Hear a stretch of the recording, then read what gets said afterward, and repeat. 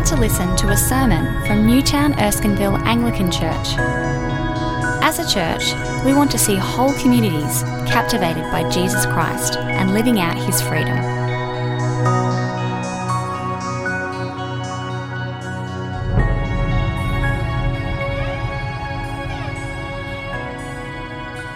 Hi, my name's Melinda. The first Bible reading is from Joshua chapter 1, verses 1 to 9, which is on page 208 in the Pew Bibles. Joshua 1. After the death of Moses, the servant of the Lord said to Joshua, son of Nun, Moses' aide, Moses, my servant, is dead. Now then, you and all these people get ready to cross the Jordan River into the land I am about to give to them, to the Israelites.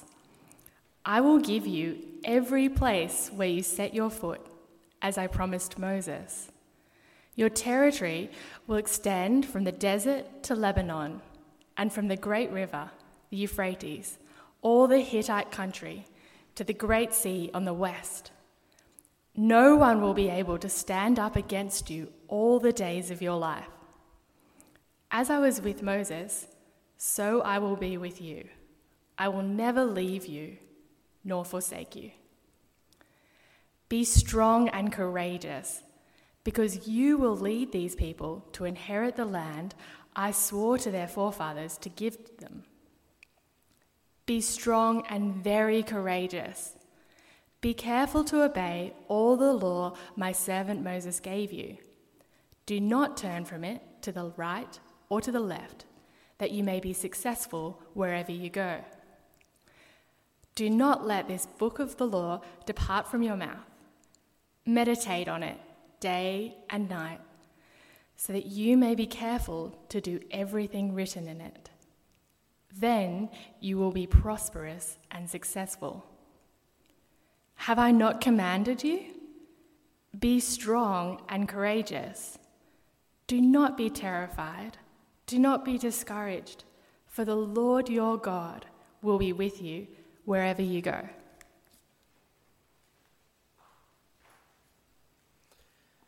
Hi everyone, I'm Nick. The second reading is 1 Corinthians chapter 16. It's on page 1140. 1140.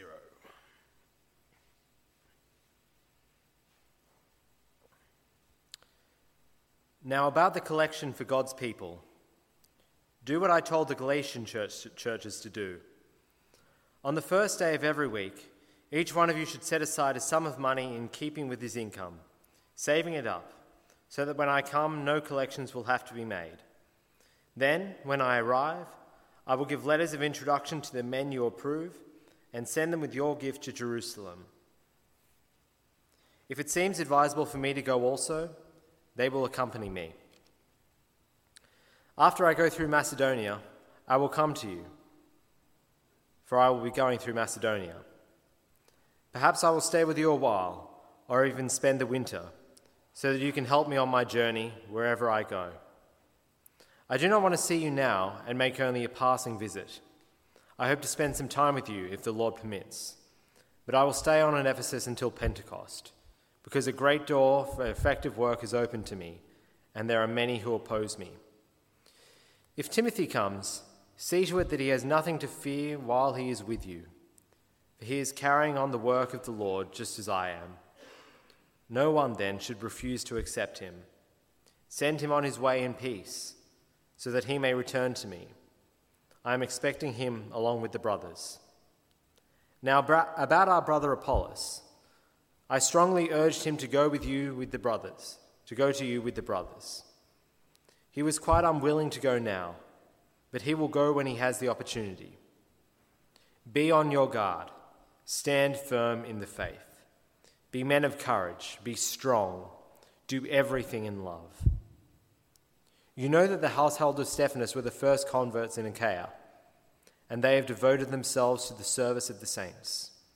I urge you, brothers, to submit to such as these, and to everyone who joins in the work and labours at it. I was fortunate when Fortunatus, and Achaicus arrived, because they have supplied me what was lacking from you. For they refreshed my spirit and yours also. Such men deserve recognition. The churches in the province of Asia send you greetings. Aquila and Priscilla greet you warmly in the Lord, and so does the church that meets at their house. All the brothers here send you greetings. Greet one another with a holy kiss. I, Paul, write this greeting in my own hand. If anyone does not love the Lord, a curse be on him. Come, O Lord. The grace of the Lord Jesus be with you. My love to all of you in Christ Jesus. Amen. Father, Lord, you're great beyond measure, beautiful beyond compare. Your love is like the wildest ocean. Father, we don't know how to live in this world without you, without your breath, without your word. And so we pray now as we look at the end of this magnificent letter, that you would take your Spirit and move in us, that we might know how to live to glorify your name. Amen. Well, if you can believe it, next year the iPhone is 10 years old. Can you believe that? 10 years of the iPhone. That's something that didn't exist 10 years ago, which is now ubiquitous across our planet. Such a phenomenon. The iPhone is more than just a phenomenon, though. It's a symbol, really, of what our world has become. What's remarkable, I think, most for me about the iPhone is how much of the world is required to bring it into being. Get this.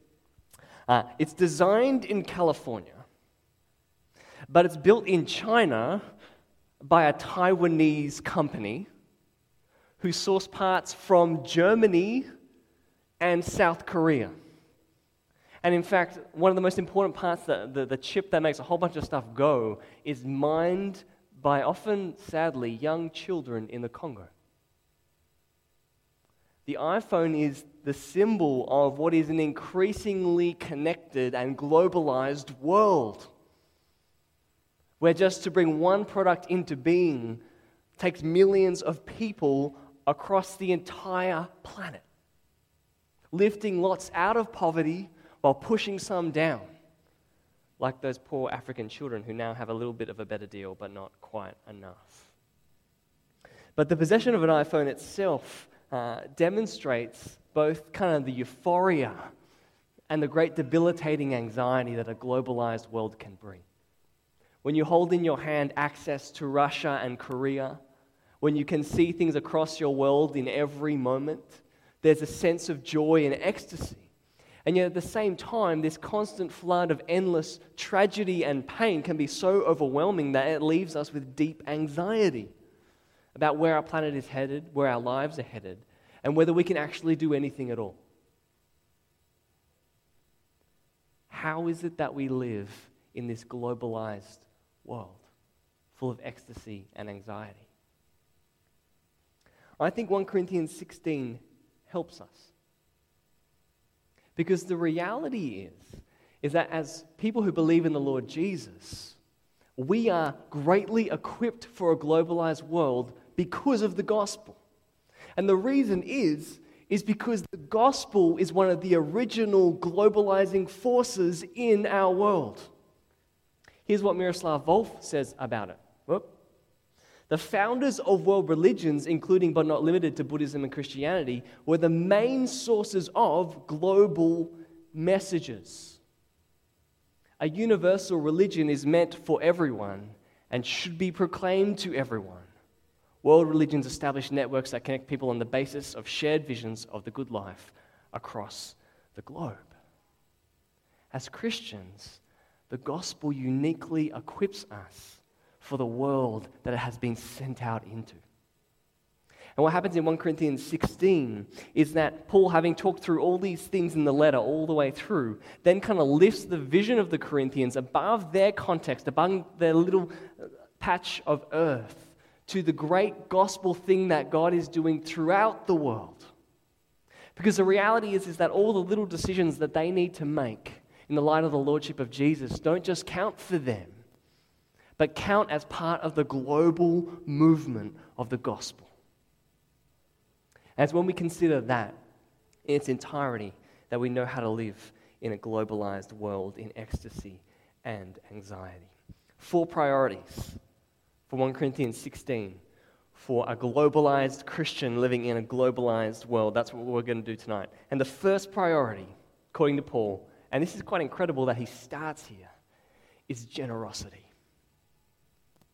The first thing that you need in a globalized world is generosity. The first issue that Paul opens with here is the great famine that occurred in Jerusalem in the first century. We read about this in Romans, we read about it in Acts, we read about it in other parts of the New Testament as well. What happened is that God's people in Jerusalem underwent a great famine that kind of devastated their economy. And what Paul did as he went around the ancient world planting churches was he encouraged them to take some of their wealth and to send it back to Jerusalem where the gospel came from and to help them in their material poverty who helped them in their spiritual poverty. And so Paul opens with instructions to the Corinthians to lift their eyes generously to the world around them. I love this chapter because I think it's the one for the spreadsheeters among us, for the budgeters, for the people who like filling out all the details on the tax return and take joy and glee in that. Maybe not the ones who haven't filled it out yet. But in very fine detail, Paul describes how he thinks that the gospel requires of us this thoughtful, systematic giving to poverty, especially poor brothers and sisters. He says this. Now, about the collection for God's people, talking about Christians in Jerusalem, do what I told the Galatian churches to do. On the first day of every week, each one of you should set aside a sum of money in keeping with his income. How sensible is that? Just take a little bit of your income every week, saving it up so that when I come, no collection will have to be made. And then just to make sure everything's legit, I'll write some letters in verse 3 and we can send them off to Jerusalem with them. And the people you choose, they should be approved people you can trust the coin with. And just in case in verse 4 it's not really working out, I can go with them too. Right? It's very detail-oriented. It's thoughtful. It's deep. It's systematic. It's not just a spontaneous generosity, but one that is deeply thought out as a result of the gospel. Paul goes on later to describe a household in verse 15, the household of Stephanas, who were the first converts in Achaia. And it says that they devoted themselves to the service of the saints. The word service there is the word you use to often alleviate poverty. It's the deacons of the church who looked after the poor. Paul holds up this household of Stephanas as a house of generosity and says, these are the kind of leaders you should be like. This is the kind of thing that the gospel demands of us, that we give to the poor systematically, thoughtfully, deeply. But it's not simply the poor that he has in mind either. He also has kingdom work in mind. In verse 6, when he talks about the fact he's going to come to them, he says, I want to come to you so that you can help me on my journey wherever I go. My expectation is when I come to you, you'll give me some supplies so I can head off and preach the gospel somewhere else. And in verse 11, he asks the same for Timothy. No one should refuse to accept him, he says. Send him on his way in peace.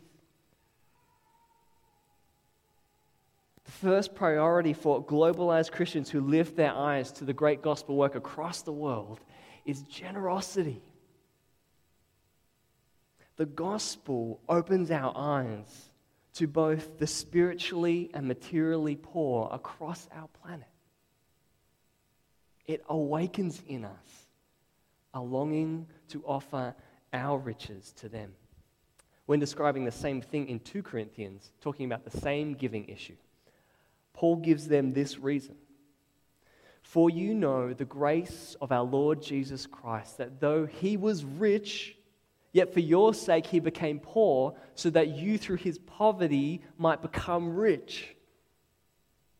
The reality of the gospel is we are all spiritually destitute. We are beggars. We have nothing. We have no way back to God. We are utterly poor. And the Lord Jesus, utterly rich and righteous, pours out his riches and becomes poor for us that we might become rich. You see, when that reality is deep in your heart, you cannot help but look at the other spiritually poor around the world and go, you're just as destitute as I was. And looking at the materially poor around the world and say, you were just as destitute as I was spiritually. And not look at the Lord Jesus and be willing to offer your riches to them on his behalf, modeling him, having his gospel awaken your heart. The first priority for globalized Christians is generosity. Thoughtful, systematic generosity. And I want you to apply this passage systematically and thoughtfully, because that's what he does, right? I think the way to do this is to pick an organization and be thoughtful about how much of your income you can give. Just pick one. Go for it. But the other thing here is that this actually isn't systematic giving. It's giving toward a particular project of poverty. That's interesting, isn't it? It's the first kind of crowd fundraising that happens. The first project giving we have an example of in the ancient world. Exactly the same as we have today. Now, we all know that every single year, something's going to go really bad for someone in the world. And it's going to leave God's people poor and unbelievers poor. And what I do, if you want an example, is I actually, in my income, work out an amount that I will give when it goes south in the world that year. Because it's always going to happen, right? And we can be systematically prepared, putting our income away for when it does happen. Because we have the heart of the Lord Jesus who planned to pour out his riches for us. Now that gets costly, right? Because you don't know how many times the world's going to go south in a year. But thoughtful, systematic giving is required here. I think the same is true of our missionaries, choosing to give to them, choosing to give to mission agencies, choosing to send missionaries on their way. Both of those are in these texts. The first thing is global generosity. But the second thing is also quite surprising, I think, from Paul. The second priority for globalized Christians is actually relationship. You know, Paul is a globe trotter. He can walk into a town and start a church pretty much whenever he likes, when God allows. And yet, in this passage, he talks about his want, his desire to spend an entire winter with the Corinthians. Have a look, it's in verse 5 and following. After I go through Macedonia, I'll come to you, for I'll be going through Macedonia. Perhaps I'll stay with you a while or even spend the winter. I do not want to see you now and make only a passing visit. I hope to spend some time with you. This absolute mess of a church that really a good church planner doesn't want to keep away from as much as possible, Paul wants to winter with. Now, what makes this even more incredible is we actually know from 2 Corinthians how this visit went. 2 Corinthians chapter 2, verse 1. Get this.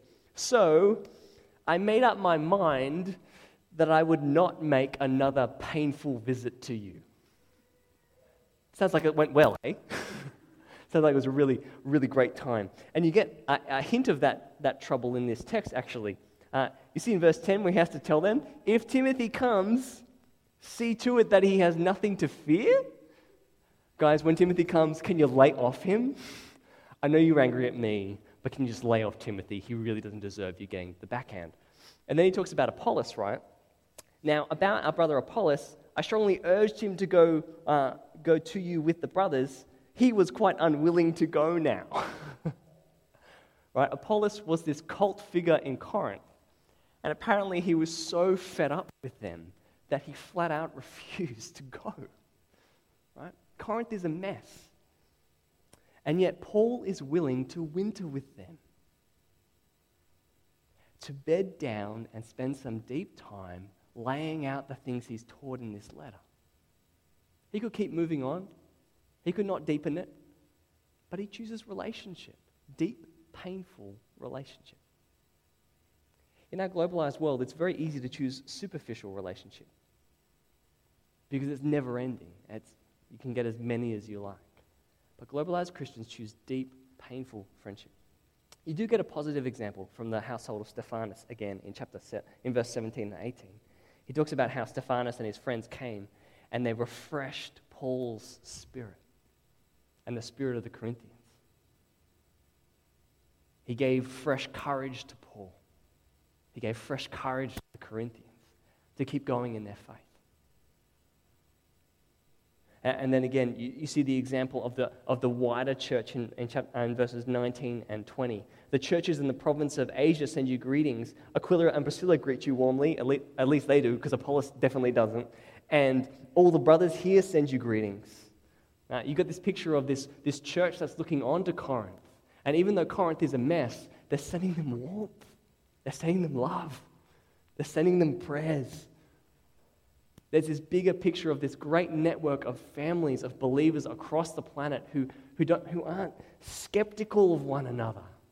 Who don't just question because people are different. Even when they are in a complete and utter mess, they come with warmth and regard and relationship. That's not particularly deep. That's just a greeting from afar. But it's the priority of relationship in a globalized world. How is it that you can both so deeply and perhaps painfully, but also more widely, relate to your brothers and sisters across this planet? That is a priority for globalized Christians. The third priority, I think, is possibly Paul's big boot in this chapter. Because the thing that a globalized world needs most from us, actually, is for us to be steady. For us to stay the line. Paul says, 13, be on your guard. Stand firm in the faith. Be men of courage. Be strong. Do everything in love. The picture here is of a watch post, of someone standing, looking out for the enemy to come. And then again of standing in the line and holding the line. He says to the Corinthians, you've got to hold the line. You've got to be steady. You've got to hold on to your faith. And that may sound to us like holding on to ideas. But that's not what the book is about, right? The book is about a life that the gospel completely reshapes. Being on your guard and standing firm is about letting the grace of God change everything. Remember how in chapters 1 and 2 we talked about leadership and how the cross overturns the leadership of the world and the pride about knowledge, because the cross is utter emptiness and the end of knowledge. And only the Spirit can give you new knowledge, and how there's this whole other leadership that happens as a part of that, and how we need to be our brothers and sisters that hold each other accountable in chapter 5, and how in 6 and 7 there's this whole new sexuality that's required of us. The gospel has to touch even that our freedom in 9 and 10 isn't for us, but it's for others. That when you come to church, you don't come for yourself, but you come to love others, and that everything matters that you do in your body in the end, because you'll be raised from the dead. Letting the gospel touch every part of your life is what it means to stand firm. What it means to be on your guard. And friends, that is what our globalized world needs from you. Because globalization doesn't have a vision of how things will actually flourish. It's just a producer of goods like this, that both lifts from poverty and sends people into poverty, but it doesn't have a vision of how the world could be. But we do. Because your workplace and your household and your set of relationships are the front line of the kingdom of the living God. And when you hold the line, you show the world what is about to happen. And that flourishing looks like the kingdom that Jesus will bring into the world. And friends, do you know what he says? You've got to be strong and you better be courageous to get going with that, because that's not easy. He says about himself in Ephesus, I'm going to stay on in Ephesus because a great door for effective work has been opened to me, and there are many who oppose me.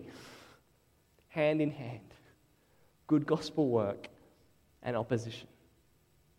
Holding your line letting the gospel reshape all the areas that Corinthians talks about takes courage. It takes strength.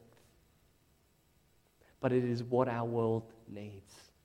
Our world needs your vision of the good life. It needs Jesus' vision of the good life.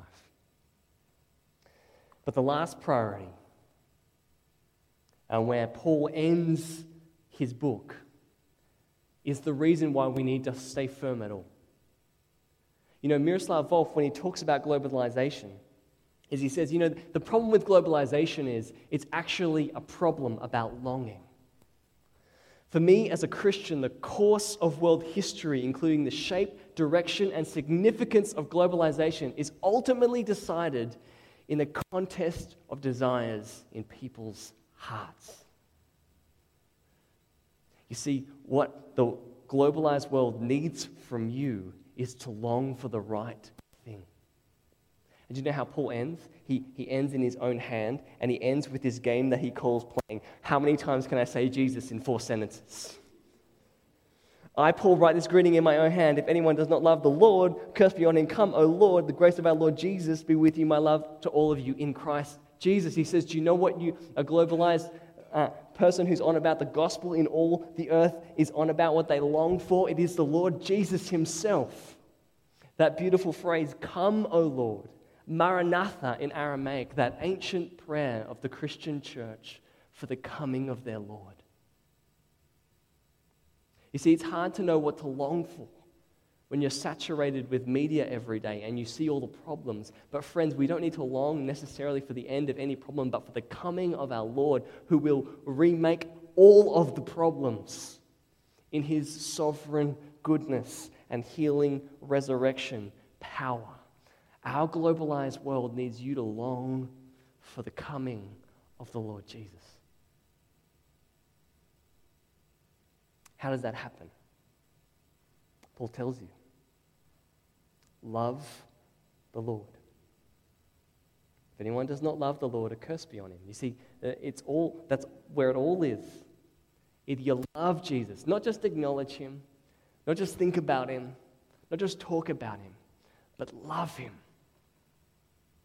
That is the whole game. And it's when we love Jesus, when we adore who he is,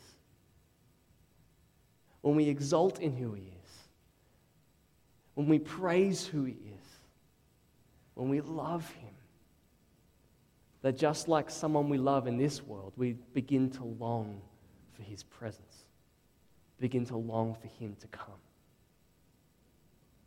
Friends, our world needs the people of God to love and long for his coming. And as we wait, to generously deal with the problems of the world, to dig deep in relationship and remain steady.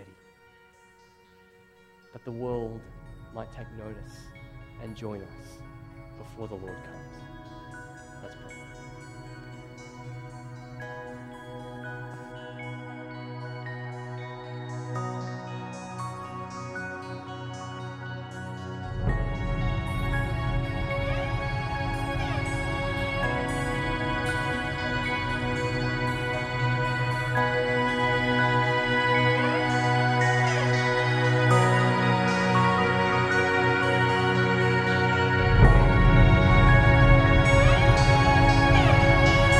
Thanks for listening to the Newtown Erskineville Anglican Church podcast. For more audio content and information about our church, please visit neac.com.au.